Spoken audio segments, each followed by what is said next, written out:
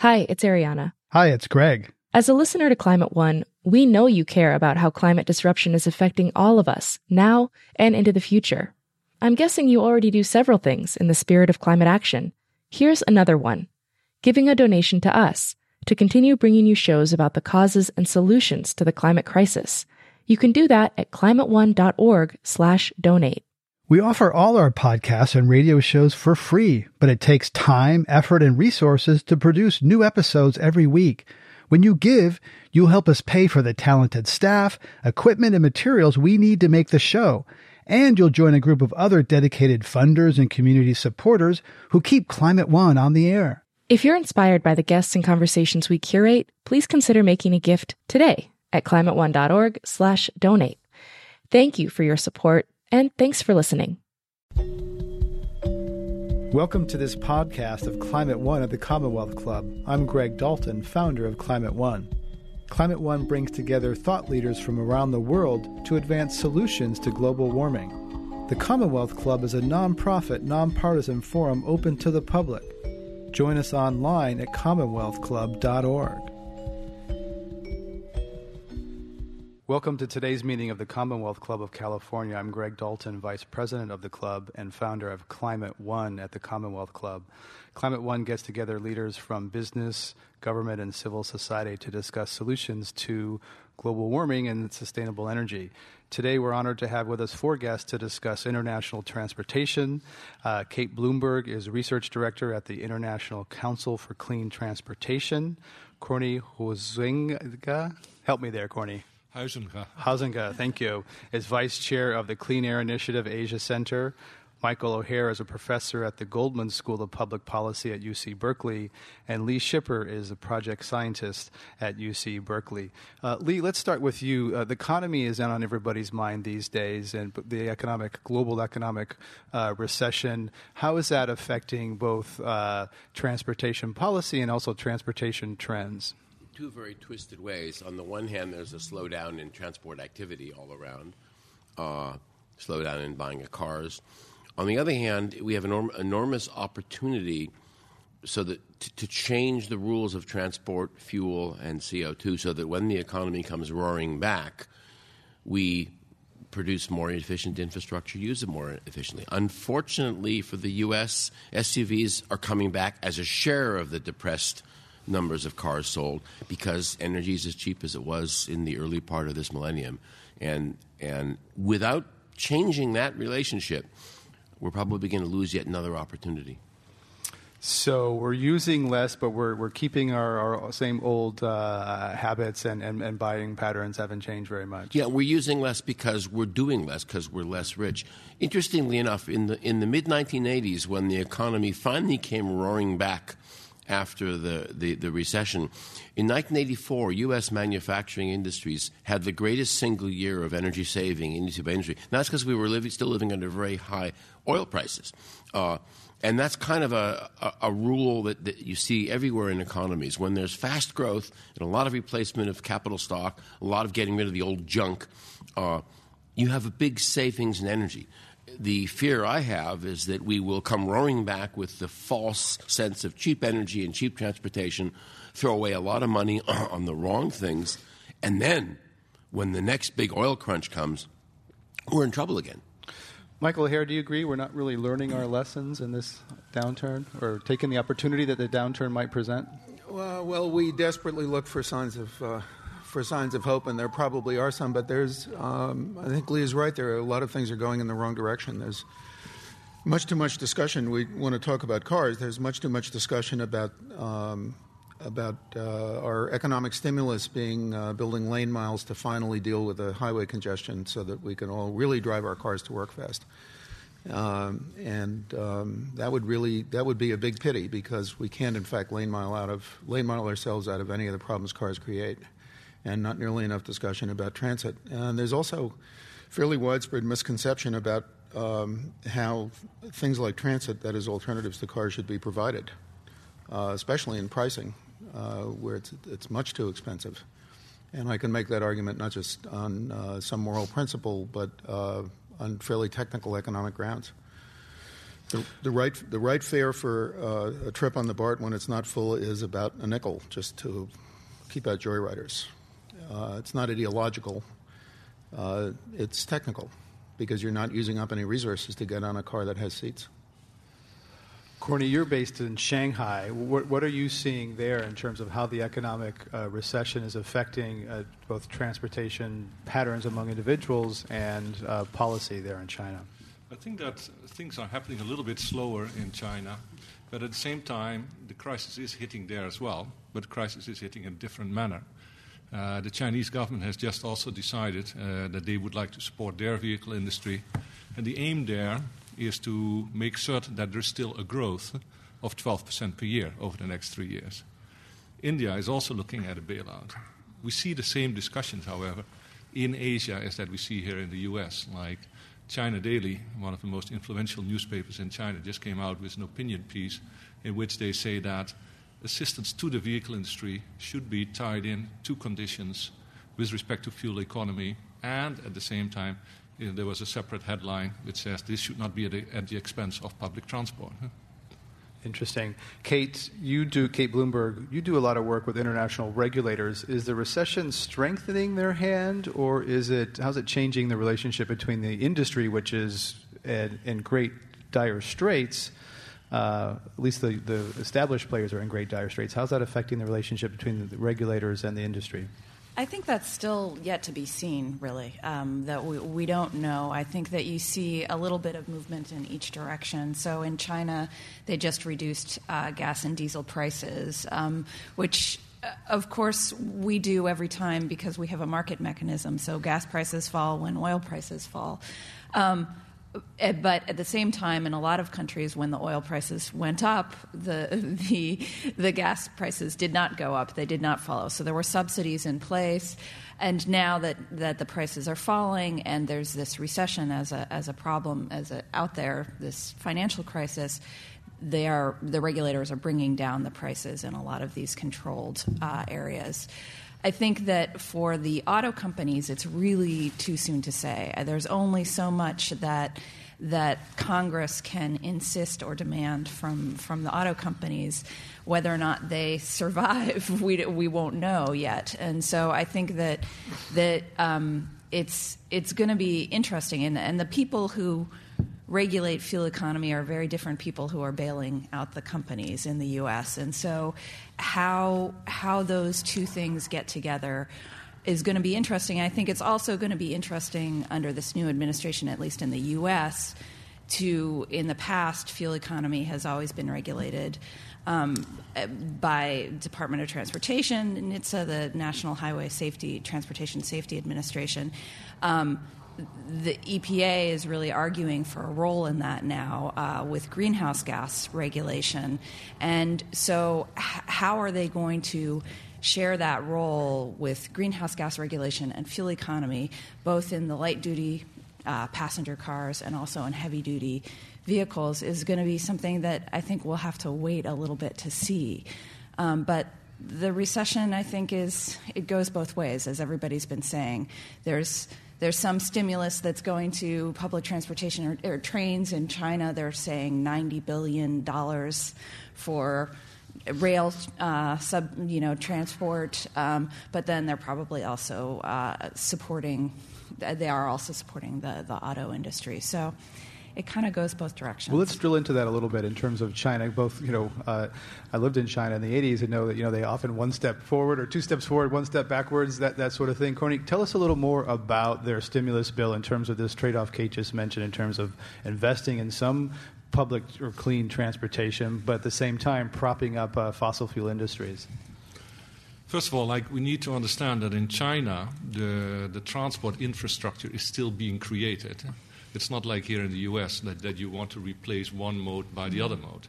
In China, for example, over the next 30 years, 300 million people will be moving to the cities, which is equal to almost the population of the U.S., which gives the Chinese government a unique chance to create a transit-oriented development structure so that you build the transport and then you build the cities around the transport. And are they doing that? Are there examples of that? Yeah, I think that's clear. For example, like I live in Shanghai, and there's a lot of urban renewal taking place where I live, and where there's a densification taking place, where small houses are being replaced by high-rises. But at the same time, the subway was also extended. So I live next to the subway, so there's a very clear direct relationship. And this is something, for example, that you see much less in India. India has a completely different approach to urban development. India will also have 200 million people moving to cities, but the traditional cities are not being touched. What they are doing is they're building new towns at the edge of the city, so it creates a much more complicated transport solution. So you prefer the Chinese model. Lee Shipper, how do you see that? Well, one of the places I worked a lot a few years ago was Xi'an, China, which is the place where the terracotta warriors are buried outside of the town. Xi'an is surrounded by a huge old wall that's 4 kilometers by 4 kilometers. And the joke is, if you want to drive in from the airport to the north end, you got to wait till somebody drives out at the south gate.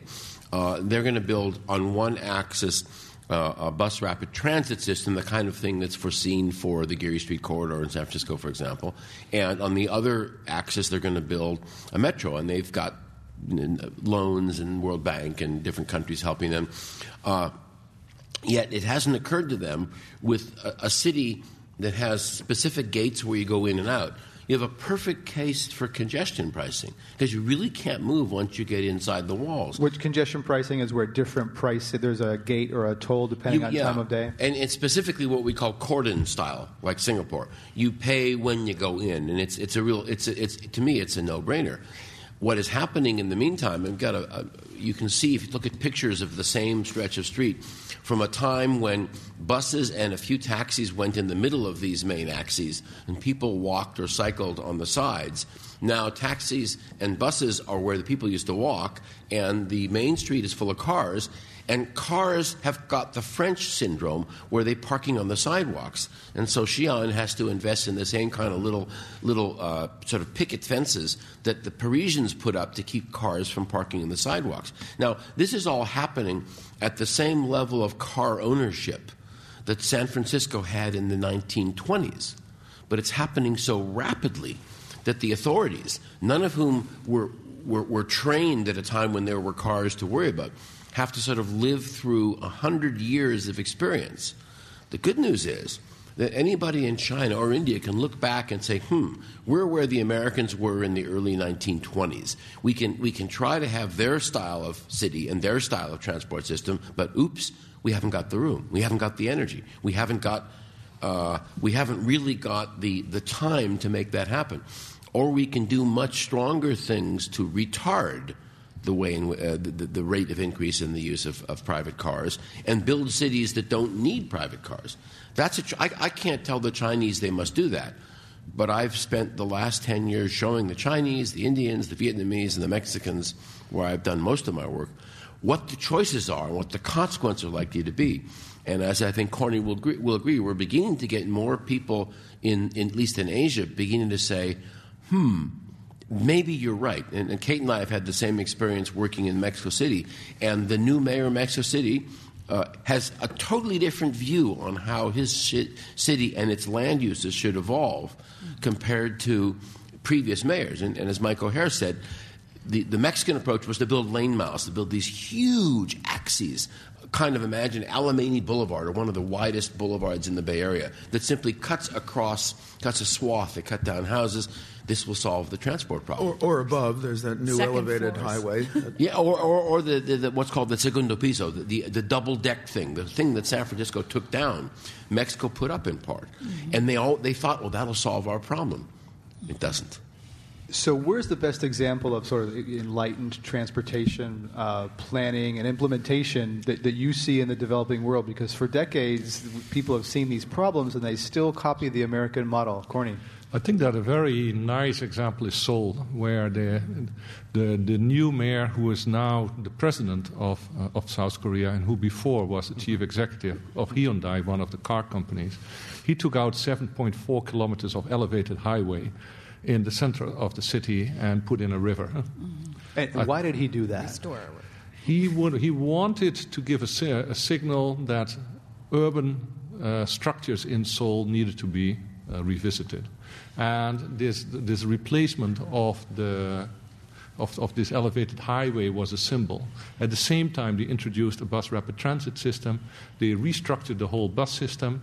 So they are completely changing the orientation of urban transport in the city. And this was well after the Olympics and the building boom that for the '88 Olympics? Oh, definitely. This happened something like 8 years ago. Michael O'Hare? Well, another couple of examples that people always point to are Singapore and Curitiba in Brazil. Singapore is kind of public policy analyst heaven because they love public policy analysis and then they do what it says. In Singapore, for example, I guess let's recognize that when we're talking about transportation in this context, we're facing a collision of legitimate values. It's not the case that it is possible to solve many problems at the same time by being smart. But for example, in Singapore, if you want to buy a car, you also have to buy in an annual auction the license plate to go in your car. And the last time I looked, which was a few years ago, that license plate cost about as much as a medium-sized Toyota, so it doubles the price of the car. So here you have a city here where only rich people can afford to have a car, whereas in Bangkok, just to choose another example, anybody who has the price of a car can have a car. Come back to Singapore, everybody who has a car can actually drive it, because they've controlled the number of cars to fit the streets, and they've provided all kinds of public transport alternatives. In Bangkok, nobody who has a car can drive it because you can't drive in Bangkok. It's total constant gridlock. Now, which of these is better? Well, Singapore's often comes up, and it's not a real transferable model because it's a small nation state with a sort of benevolent, it's quasi-democracy, right? So these issues, let's talk about Bangkok a little more because that's a big Asian metropolis. There's more cities like Bangkok than there are nation states or cities like Singapore. And is there something that can be learned from Bangkok's, successes or challenges? I don't know when Mike was for the last time in Bangkok, but I think that also in Bangkok things are changing, that they have put up a combination of solutions. Not all of them are equally attractive to us, but what they have done is they have built a number of elevated highways with tolling. At the same time, they have built SkyTrains, which are taking up a lot of the traffic. And what you see, for example, coming back to the transit-oriented development, is that you see a densification, for example, along Sukhumvit, one of the main roads. And people are advertising with new construction, 100 meters from the SkyTrain. Mm-hmm. So the problem that they still have in Bangkok is with the land use planning. Like, where are we going to expand the city? Like, if you fly into Bangkok, you see in the middle of the rice paddies, you see a whole new development with one small road leading to the city. And it's clear that public transport is not going to be the answer for this small, isolated new settlement in the rice paddies. At the same time, they still have a large problem with their buses. The buses are still antiquated, operated by the government, not being replaced by new buses, no priority schemes for the buses. And parking, obviously, is something which is one of the big problems in Bangkok. But still, in Bangkok, the glass is also slowly filling up. And I don't think that the glass is emptying. In the United States, land use is a very localized function of government. Yet in some of these Asian countries, there's more centralization of policy and power. Is there opportunity in some of these countries where they can make land use decisions and policies at a national level that will be more transit-friendly? I think in Asia, we have 2,500 cities with more than 100,000 people. We have very weak institutions at the national level. So it's clear that the answer is not at the national level. I think that what the national level can do is set a paradigm. They can come up with a direction. They say, this is what we would like to see. Mm-hmm. But the solutions and the capacities to make the plans need to be at the local level. In China, for example, we currently have 144 cities with more than 1 million persons. So it's not going to be the case that the national level will be able to really guide and influence the planning at the local level. We're discussing international transportation policy at the Commonwealth Club of California. Kate Bloomberg? I was just going to say that in China there was a a large trend of taking out infrastructure for bicycles, where we all think of China as the bicycle heaven. And when I went to Beijing about 20 years ago, that was all you saw was bicycles. When you go to Beijing now, all you see is highways. Basically, we think of a ring road as one road that goes around the city. In Beijing, there are 6 ring roads. So it's just ring after ring after ring, and it's but still there's a much higher mode share for bicycles in Beijing than there are in U.S. cities. And so there was a trend where bicycle uses were bicycles were being banned or being taken, not allowed on certain roads. And in recent times, the national government has said we need to reverse this. The bicycles are something that are important to China, and we need to make sure that that's a part of our planning process. Of course, as Corny said, they don't have the power to, make those plans in individual cities, but they do have some power to set some direction. So. Kate Bloomberg is research director at the International Council for Clean Transportation here in San Francisco. Lee Shipper? There's another point to add on to what Kate said. At Berkeley, we just finished a study of how Canada, Sweden, and the United Kingdom do their transport financing. In Sweden and the UK, roughly half of the money is spent by the county or the metropolitan region. Mm-hmm. In the U.S., it's actually 80% is state or local and 20% federal. One of the points that Corny's been making in his work is that most of the cities in Asia just don't have any money. In other words, the authority to do things is local, but the money is national. And even when a city works with the World Bank, there are political problems because if, for example, one city I worked in, Porto Alegre, Brazil, has been of the more conservative party, which means that when the World Bank says we have a deal for you, the more liberal party that runs the national government in Brasilia says, oh, no, you don't.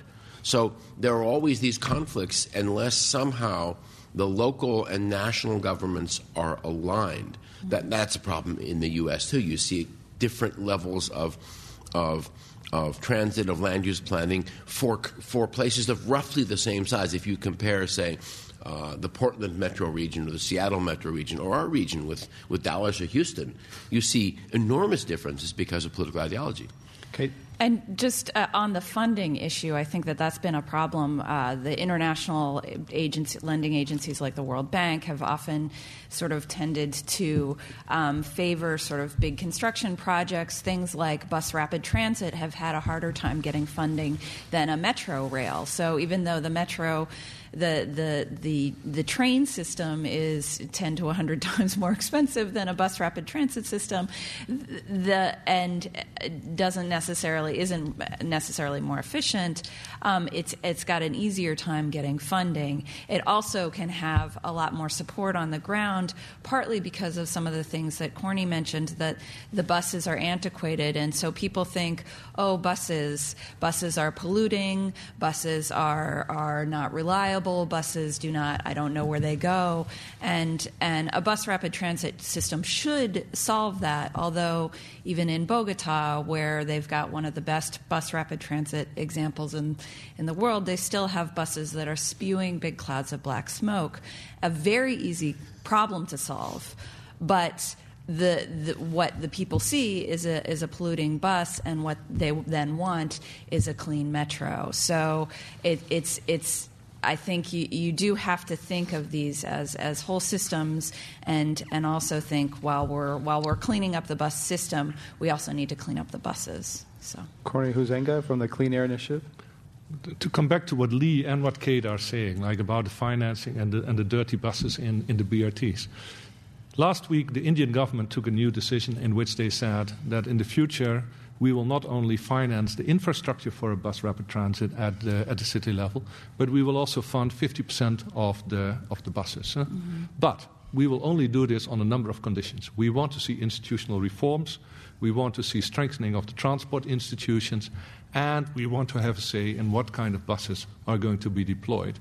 So there what we see in India now is a model which is coming up, in which we have a national urban transport policy which sets the directions, We have the Jawel Nehru Urban Renewal Mission, which provides a $6.5 billion financing facility, and we now have implementation guidelines which link the selection of technology to institutional reforms to make the whole system more sustainable. And I think that this is a direction which we would like to see in more countries in the developing world. Lee Shipper? The dilemma for the United States is, and I don't mean to cast ill on the various federal funding mechanisms we have, but we have this acronym OPM, Other People's Money. Everybody's really happy for a multi-billion-dollar transit system, usually rail-based, as long as somebody else pays. I lived in Washington, D.C. for 6 years and followed the debate over the incredibly expensive, and by expensive I'm talking about $1,000 an inch for a metro extension from where the metro ends in Vienna, Virginia to Dulles Airport. And the answer is, why does it end in Vienna, Virginia? And the answer is, well, that's because it was cheaper to put it along the freeway. And you get out of the Vienna, and your first question is, where's Vienna? And the answer is, it's a mile north of the station. My point is that I won't say we made that mistake in the Bay Area, but if you look at my North Berkeley BART station, we've forbidden any development around it. It's a huge parking lot with rails underneath. It seems to me this is an eco-friendly Berkeley, which is not doing... Well, downtown Berkeley is redeveloping, is doing a lot of things, but somehow we can't seem to build anything in North Berkeley. Berkeley is friendly to many things, not all of which match. So the point is that it seems to me that in an ideal situation, the regions would have more control of their own money, but also they wouldn't be afraid of taxing themselves. For example, I have no objections to paying a higher gasoline tax for BART, because when I have to drive, I benefit. Instead, I pay a slightly higher property tax for BART or sales tax for BART. But why not a gasoline tax? Why not those who most closely benefit from transit, the ones who are left in their cars paying? It's the same with congestion pricing. Those who do pay more save a greater value in the time. Those who choose not to pay get better transit service. But somehow the U.S. is unable, as a wealthy country, is unable to match sort of the user pays principle. In the developing world, there clearly is a shortage of money, and yet when you see the double-decker that was proposed and partly built for the Ring Road in Mexico City, you say, there's not a shortage of money for expensive metros. There's not a shortage of money for expensive roads. There's only a shortage of money to get new, clean buses for Bangkok. So I don't know I don't think we know what the real model is for making transport work. To me, it's less than a question of money and more a question of understanding in the realm of public policy, which is Mike O'Hare's realm. Why does policy always gravitate towards things which in the developing world basically support the 10% or 20% that own cars and leave everybody else behind? Well, Michael O'Hare, Lee mentioned the dirty little tax word, and there have been some things coming out of the U.S. Congress recently suggesting that there ought to be a national gasoline tax to fund infrastructure. Other people like a gasoline tax because of reduced usage and it would have carbon benefits.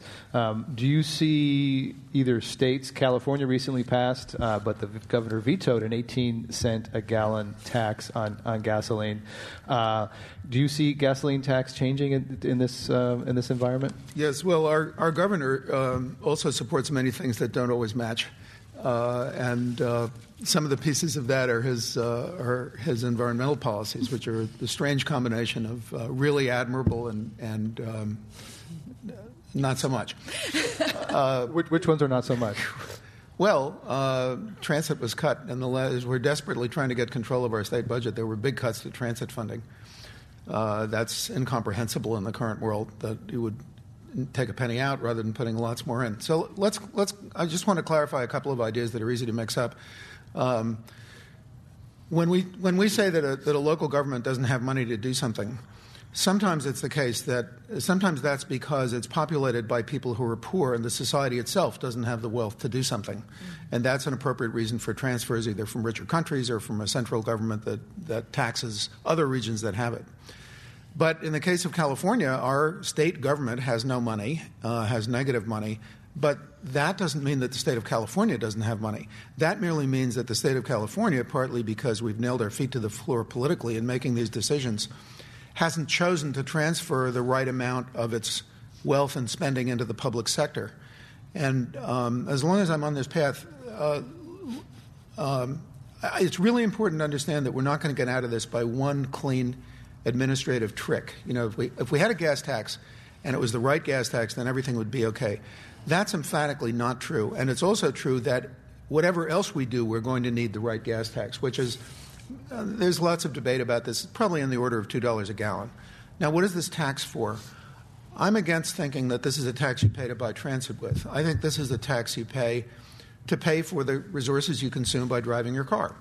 The roads you drive on, we already have that. The gas tax pays for building roads. The congestion you cause to other drivers, the air pollution you cause, and the health effects, and some social consequences, which we might not have time to get into, but we might come back to. Then there's a totally separate question about what we're going to invest in things like transit. And here our behavior is deeply crazy. Two couples in Berkeley can drive to San Francisco for a show and park and drive home for less than they would pay on the BART. And if they took the BART, they would be going at a time when there are empty seats, and therefore their trip on the BART would consume practically no economic resources. This is crazy. And it's sending all the wrong signals to citizens about how they should be behaving. Are you including the cost of parking in that? Yes. I'm not only including the cost of parking, I'm including the hidden costs of owning your car, like a little bit of insurance and a little bit of wear and tear in the car. So you think that public transportation ought to be cheaper, cars ought to be more expensive, and the way to achieve that is gasoline tax? Gasoline tax is one, right. And see, that now we come to the other point, which is that it's not enough. Let's imagine that we have a citizen motivated to the skies to not use her car. Say, I got the lesson, I got the gas tax, I'm going to get myself around in another way. Well, what are my choices? I can walk. Can I do that? You can buy a pair of shoes, no problem. But I can't buy a street that's attractive to walk on. And one of the important issues of land use planning that city planners think about, and the rest of us don't enough, is that some streets are nice to walk on, like every single street in the city of Paris. You can go out of your hotel, start walking, and around every corner, certainly inside the legal city limits, you will find something really cool to look at and fun to see. Some streets are not nice to walk on, like most of the residential streets of San Francisco, which is basically passing a string of garage doors. I'm motivated to ride my bicycle. I can buy a bicycle. That's within my capacity, but I can't buy a bike path. I'm motivated to ride the tram, but as a private citizen, I can't buy a tram. All of these are market failures that have to be provided by government if we get the right amount. So it's not, well, should we have a gas tax or should we have a big transit investment program? We've got to keep several balls in the air here, and that's very challenging for governments. Michael O'Hare is professor of the Goldman School at UC Berkeley. We're discussing international transportation at the Commonwealth Club. I'm Greg Dalton, founder of Climate One at the Commonwealth Club. An alternative to some of the things we've just been mentioning is I increasingly hear about a tax for miles driven. And I think Oregon or Portland recently did something to that. I'm wondering what you think about, rather than taxing, and now that would tax a Prius and a Hummer at the same rate, which some people would view as inequitable. Lee Shipper? Well, first of all, I believe some of what we pay as fixed costs, like a standard amount of insurance a year, is proportional to how far we drive. That should be variable. In principle, you won't pay any more, but because it now costs you more to drive an extra mile, you'll drive less. But the second point, given the scarcity of space and sidewalks, which make cities walkable, a Hummer would pay more than a Prius because it has a bigger footprint. And this is particularly important in footprint meaning visual, actual physical size. It's actually just takes up more area. Okay. And one of the things that would also encourage us to downsize our cars so that little Honda Fits don't get hit by Hummers and knocked over the bay is if you have a footprint tax that also controls how much you pay for parking. We gradually downsize the fleet. There's simply physically more room to fit more things in. I lived in Stockholm for 2 years, worked very closely with the team that first ran the congestion pricing experiment. And the key point there was they wanted to make a better Stockholm. And fixing traffic was part of that. And by the way, it turns out they save 50,000 tons of CO2 as well. But the primary focus was Stockholm was a bit chaotic on the streets. I lived 6.5 years in Paris cycling around. People called me a madman because I wore a helmet, and Parisians didn't. But there, the new mayor who came in 2001 began to realize we got to do something about this. And while he hasn't quite embraced congestion pricing, which would be easy in Paris because, again, the entrances are very well marked, like Stockholm. They're all bridges over the ring road. You really have a chance because Paris and Stockholm and London believe having a good city creates real value. It's not just that our lives are better, but it actually creates value, but it's going to cost. And charging for how much you use the previously free roads, how much you pay for parking, how much you emit, is in some sense the compromise solution, the economist solution for how you both get to pay for what it costs to do this, but also so you're not really running down your system because it's being offered to you too cheaply. Lee Schipper is a project scientist in global metropolitan studies at UC Berkeley. Corny Hosenga from Shanghai. We've been talking a lot about cars. If we talk about international situation, we don't talk about cars. In Vietnam, 90% of the vehicles on the road are motorcycles. If we look in China, China produced about 5 million cars last year. At the same time, China produced 16 million electric motorbikes in the same year. So it's clear that the discussion is to some extent transferable, what is being discussed here. But at the same time, it also means that countries in Asia, countries in Latin America and Africa will have to find their own solutions, their own policies. And that, I think, is quite a big challenge. Because if we look at the people around the table here who represent institutions with a well-established capacity to think about these problems, in the developing countries, these institutions are much more scarce. And I think that until and unless we can create an intellectual creative capacity in the developing countries to start to address this and to create this policy dialogue, to create the Commonwealth clubs for Asia and Latin America, it is going to be very tough. We've also been talking a lot about policy and not so much about technology. Is there a possibility that some of these developing countries will move away from the internal combustion engine to electric cars, or I've heard about compressed air cars in India? You know, is there a possibility they've leapfrogged the United States in other areas of technology? Lee Schipper? The compressed air car is a fraud, and 3 of my students and ex-students are working on that. However, the notion of creating... Lee, does that mean the flywheel won't work either? Flywheel. I'm waiting for the flywheel to come back. Compressed air is actually a very good way of storing things. We have things called jackhammers that use it. The numbers that we've been able to figure out for the compressed air car suggest batteries are a much better way to do it. However, the key point is that we're potentially choosing something that's somewhere between a complete gasoline car and a complete electric car called a hybrid or a plug-in hybrid. Again, let's just say that I was approached by a major Asian government saying, should we become a place to both make electric cars available, set up the charging infrastructure, and manufacture them? And I think the point is that if you understand how constrained Asian cities are for space, a small footprint car that doesn't need to go fast because the guy in front of you is not going fast, that doesn't need to be big because then you have no place to put it. And since you're living in an apartment and your whole city is filled with smart cards, you can charge it anywhere you want. That makes sense in an Asian model. And it may be that the small electric could be a very, very clean fossil fuel car if the Nano the Indian fossil fuel car got the right policy climate. A very, very little car would be a solution, a kind of something bigger than a two-wheeler, but not the U.S. or European-style car. The key point is that since the Asian countries haven't invested in as many gasoline stations per capita as we in America have, they don't have to trash a huge infrastructure to build up a new one. And they don't have as many manufacturing jobs tied to making automobiles either. So they have less... It could be very much a very electronics and if you will, Bangalore, Silicon Valley driven innovation. But we do have one thing, which is we have to worry about what we do with all the batteries, because the batteries are full of stuff that you don't want in your backyard. So we have to create a business model where there's value in keeping the batteries alive, keeping the values out of trash heaps, keeping the values from being sent to these West African countries that will accept toxic waste. That's my main concern. Kate Bloomberg? I think we also have to think about what we're using to charge these vehicles, and that's something that's really important. If we're talking about the California grid, which is relatively clean compared to the rest of the U.S. grid, I mean, even though there is some movement between, but California has slightly cleaner electricity. It's a better place. But if you're thinking about, okay, I can charge all these cars.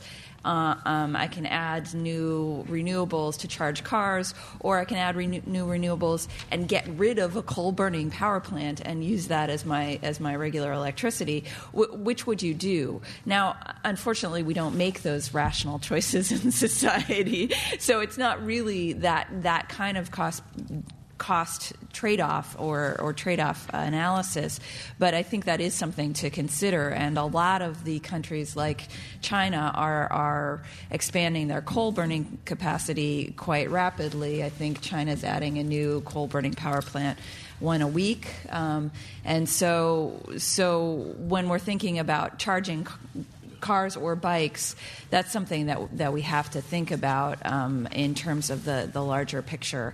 Again, I agree completely with Lee and Corny that it makes a lot more sense to use a battery to move around a very small vehicle than to move around a Hummer. And so kind of like where are we doing this? And in a lot of ways, the developing world could leapfrog beyond the developed world because they have different kinds of needs, even things like the finish on the car. You might be able to use a plastic body in the developing world because you don't have to get the shiny car finish that you do. So you can't. Here you have to use a metal body so you can paint it because otherwise the customers would never buy it. So you could have a lighter vehicle. You could have a vehicle that's more suited to an electric vehicle in the developing world for a lot of different reasons. But I do think that we need to think about trade-offs and what are we losing out. And with the Nano, are we just adding more cars to the road, the small tiny little cars in India? Are we just adding more cars to the road and taking off bikes and pedestrian traffic? Or are we saying, okay, there's going to be less growth in the large car market? And I don't think that we know that yet, or I think that we could probably guess that it's going to be more the latter, or more the former, more less bicycles, less motorbikes, and less kinds of efficient transportation. But at the same time, we need to add this infrastructure. I mean, walking in Delhi is generally a horrible experience, but a lot of people do it. And if we could make it less horrible, it would be better. So. Kate Bloomberg is Research Director at the International Council for Clean Transportation. Corny, did you have? Yeah, I think you mentioned, you asked the question, is there leapfrogging? And like I said, 16 million electric motorbikes per year. I would call that leapfrogging. Mm-hmm. Also, Warren Buffett, who used to be considered a wise investor, a little bit less these days, but he took a 10% interest in a battery factory in China. BYD. BYD. Yeah. And BYD came with an announcement that they now have a car which can go 250 miles with a 3-hour charging. And if that's the case, that would really change the picture. So I think it will be very interesting to see in the next years, like the Detroit Motor Show was talking a lot about electrification. But at the same time, if I look and if I walk around in China, I see electric little police cars, I see electric 3-wheel public transport facilities, I see electric cars for street sweepers, etc. So from that point of view, the mindset of the people is entirely open. Mm-hmm. And we see these things happening. So the idea to say, electricity is unreliable and I need to have an internal combustion car because otherwise I don't have a real car, I think for a lot of people who have never owned a car, I think that point is much less true. So I think that, coming back to what Lee was saying, is that I do think that the context might be more favorable. Coming back to what Kate said about the charging, a lot of the charging is happening off-peak. So at the same time, governments are looking at cleaning up the coal industry and looking at cleaning up the coal-fired power plants. So I do think that it is an interesting proposition, and I would not be surprised. Remember, the Chinese went in 10 years from 48,000 motorbikes to 16 million motorbikes. So if they apply the same ingenuity, the same drive to electric vehicles, some very surprising things might be happening in the next 10 years. Well, let's look at that. We have about 5 minutes left, and we want to look at, say, the next 10 years, where we think these Asian developing metropolises will be. Will they look more like Los Angeles, or will they be more like New York, perhaps, with greater population density, which they already have, and greater concentration of public transit? Michael O'Hare, what do you think? Well, if they look like Los Angeles, we're lost. Pakla and Sokolow at Princeton wrote a famous paper in 2000 and said, look, here's 15 things we have to do, 7 of. This is the famous wedges? Yeah, right. Yeah. We need 7 wedges out of the following 15, and these 15 are things like double nuclear power and have another one is to have the carbon emission. This is just for climate. Have the carbon emission of the transportation sector. The California Low Carbon Fuel Standard, which is what I'm spending most of my time working on, will get us 10%. That's a fifth of a wedge. So we really need to do everything we can. I would be very sad if our new recognition of climate pressure led us to save the car by putting ourselves into electric cars, because there's lots of things wrong with cars that don't have to do with climate and have to do with the quality of life. Mm-hmm. One of the things you observe if you go to pedestrian cities like New York is that people aren't fat, because they walk and then they take the subway, but they walk a lot. And if you go to cities where people go around in cars, there's a big problem in obesity and overweight and health. But the most important thing that I think we need to think about is that if you wear a car, any contact with any other human being is to be avoided. The slightest brushing against somebody else wearing a car and you're on the side of the road exchanging papers and hard feelings. If you walk, you bump into people and you say, excuse me, and you go on your way. Now, what does this mean? We're hardwired to be afraid of people not like ourselves. If we leave ourselves in a society where we live in a socially and racially homogeneous suburb, get in a car, seal ourselves into a car, and drive ourselves to a workplace that's full of people like us, and shop in a mall that's targeted to people like us, we're not moving in the direction of a stable, integrated, complex society where you run up against lots of different people, and that's what I want for my children. So you think we shouldn't just... And it's just cars. So you want to get rid of all or most cars, move away from the car rather than changing the technology inside them. I mean, I really hope that we don't use the global warming crisis as a clever way to save the car and solve the carbon problem, but to seize the opportunity to change our whole way of living to a much more humane and ultimately satisfying one, in which we don't spend our time going around in private cars, even if they're clean and electric. Mm-hmm. Michael O'Hare is a professor at the Goldman School of Public Policy at UC Berkeley. Kate Bloomberg, you work for an organization that is aimed, I think, in part at cleaning up cars. Do you agree with Michael that we ought to have fewer cars rather than cleaner cars as a goal? I think we need both. I completely agree with Michael O'Hare that we definitely need to have. That we should not be building our cities for cars, that we should not be building our societies for cars, that we need better public transportation, that we need better transportation for pedestrians, bicyclists. I don't own a car. I ride my bike. I take public transportation, and I hate driving in a car. But I think that cars need to be cleaner at the same time for all of those other reasons, and buses need to be cleaner, and transportation in general. So I think you can't do just one. I mean, all of the things that we've talked about, taxes, it's not just a fuel tax that's going to solve it. It's going to be a variety of taxes and regulations. There's not just one answer. There's a whole mess of answers. And to get to a 50% reduction in carbon emissions from transportation globally, we can't just clean up the cars. There's no way that it would be sustainable. We can't fit all those cars, and we can't have the carbon emissions. So we need to do both. We need land use planning. We need better public transportation infrastructure. We need better policies in general. So it's really a hard task. We need to do a lot of things. Lee Shipper, if we have to do everything, how do we prioritize what we need to do? We're here I think it's very difficult, and I'll be real blunt. The American business sector is showing some really good signs, but when you look at the leaders in the chambers of commerce, they're all against doing anything. Everything is always short-term. Look at the testimony. Look at the people who appear on Capitol Hill and try to stop everything. I've asked some of the leading climate scientists whether they pay attention to the right-wing people who just are climate deniers, and they say those people are important.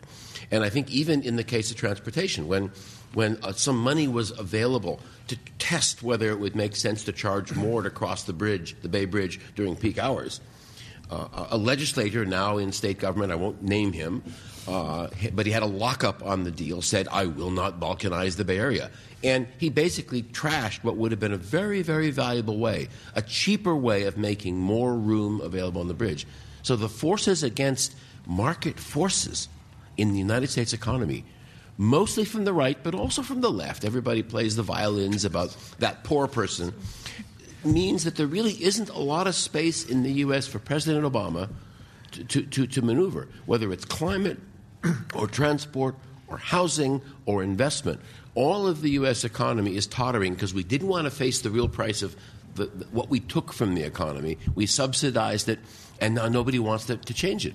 And I think that's kind of at the top, and it's a problem that energy, climate, transport, housing, all of the sectors, food, all the sectors face, and it's going to require a major cultural change, and people are not going to feel like they're winners because this time they're going to have to pay in first and collect later, and that's not something outside of wartime that the U.S. culture has been used to. And frankly, the wars that we're in now, we were not told by the former administration. We were not asked to pay for. So saying pay for a little less carbon, pay for a little better access on the streets is going to be very difficult politically. And I wish President Obama, Governor Schwarzenegger, and all the others all the success. But I'm worried that we won't be able to get even to the next 10 years. And yet what we've described in this discussion is really a 50-year change. Mm-hmm.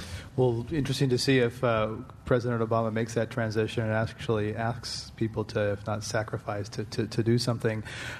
This concludes our discussion today on international transportation at the Commonwealth Club of California. Our guests have been Kate Bloomberg, Research Director at the International Council for Clean Transportation, Corny Huizenga, who is Vice Chair of the Clean Air Initiative at Asia Center in Shanghai. Michael O'Hare is a professor of the Goldman School of Public Policy at UC Berkeley, and Lee Shipper is a project scientist in global metropolitan studies at UC Berkeley. I'm Greg Dalton, founder of Climate One at the Commonwealth Club, and now this meeting of the Commonwealth Club of California is adjourned.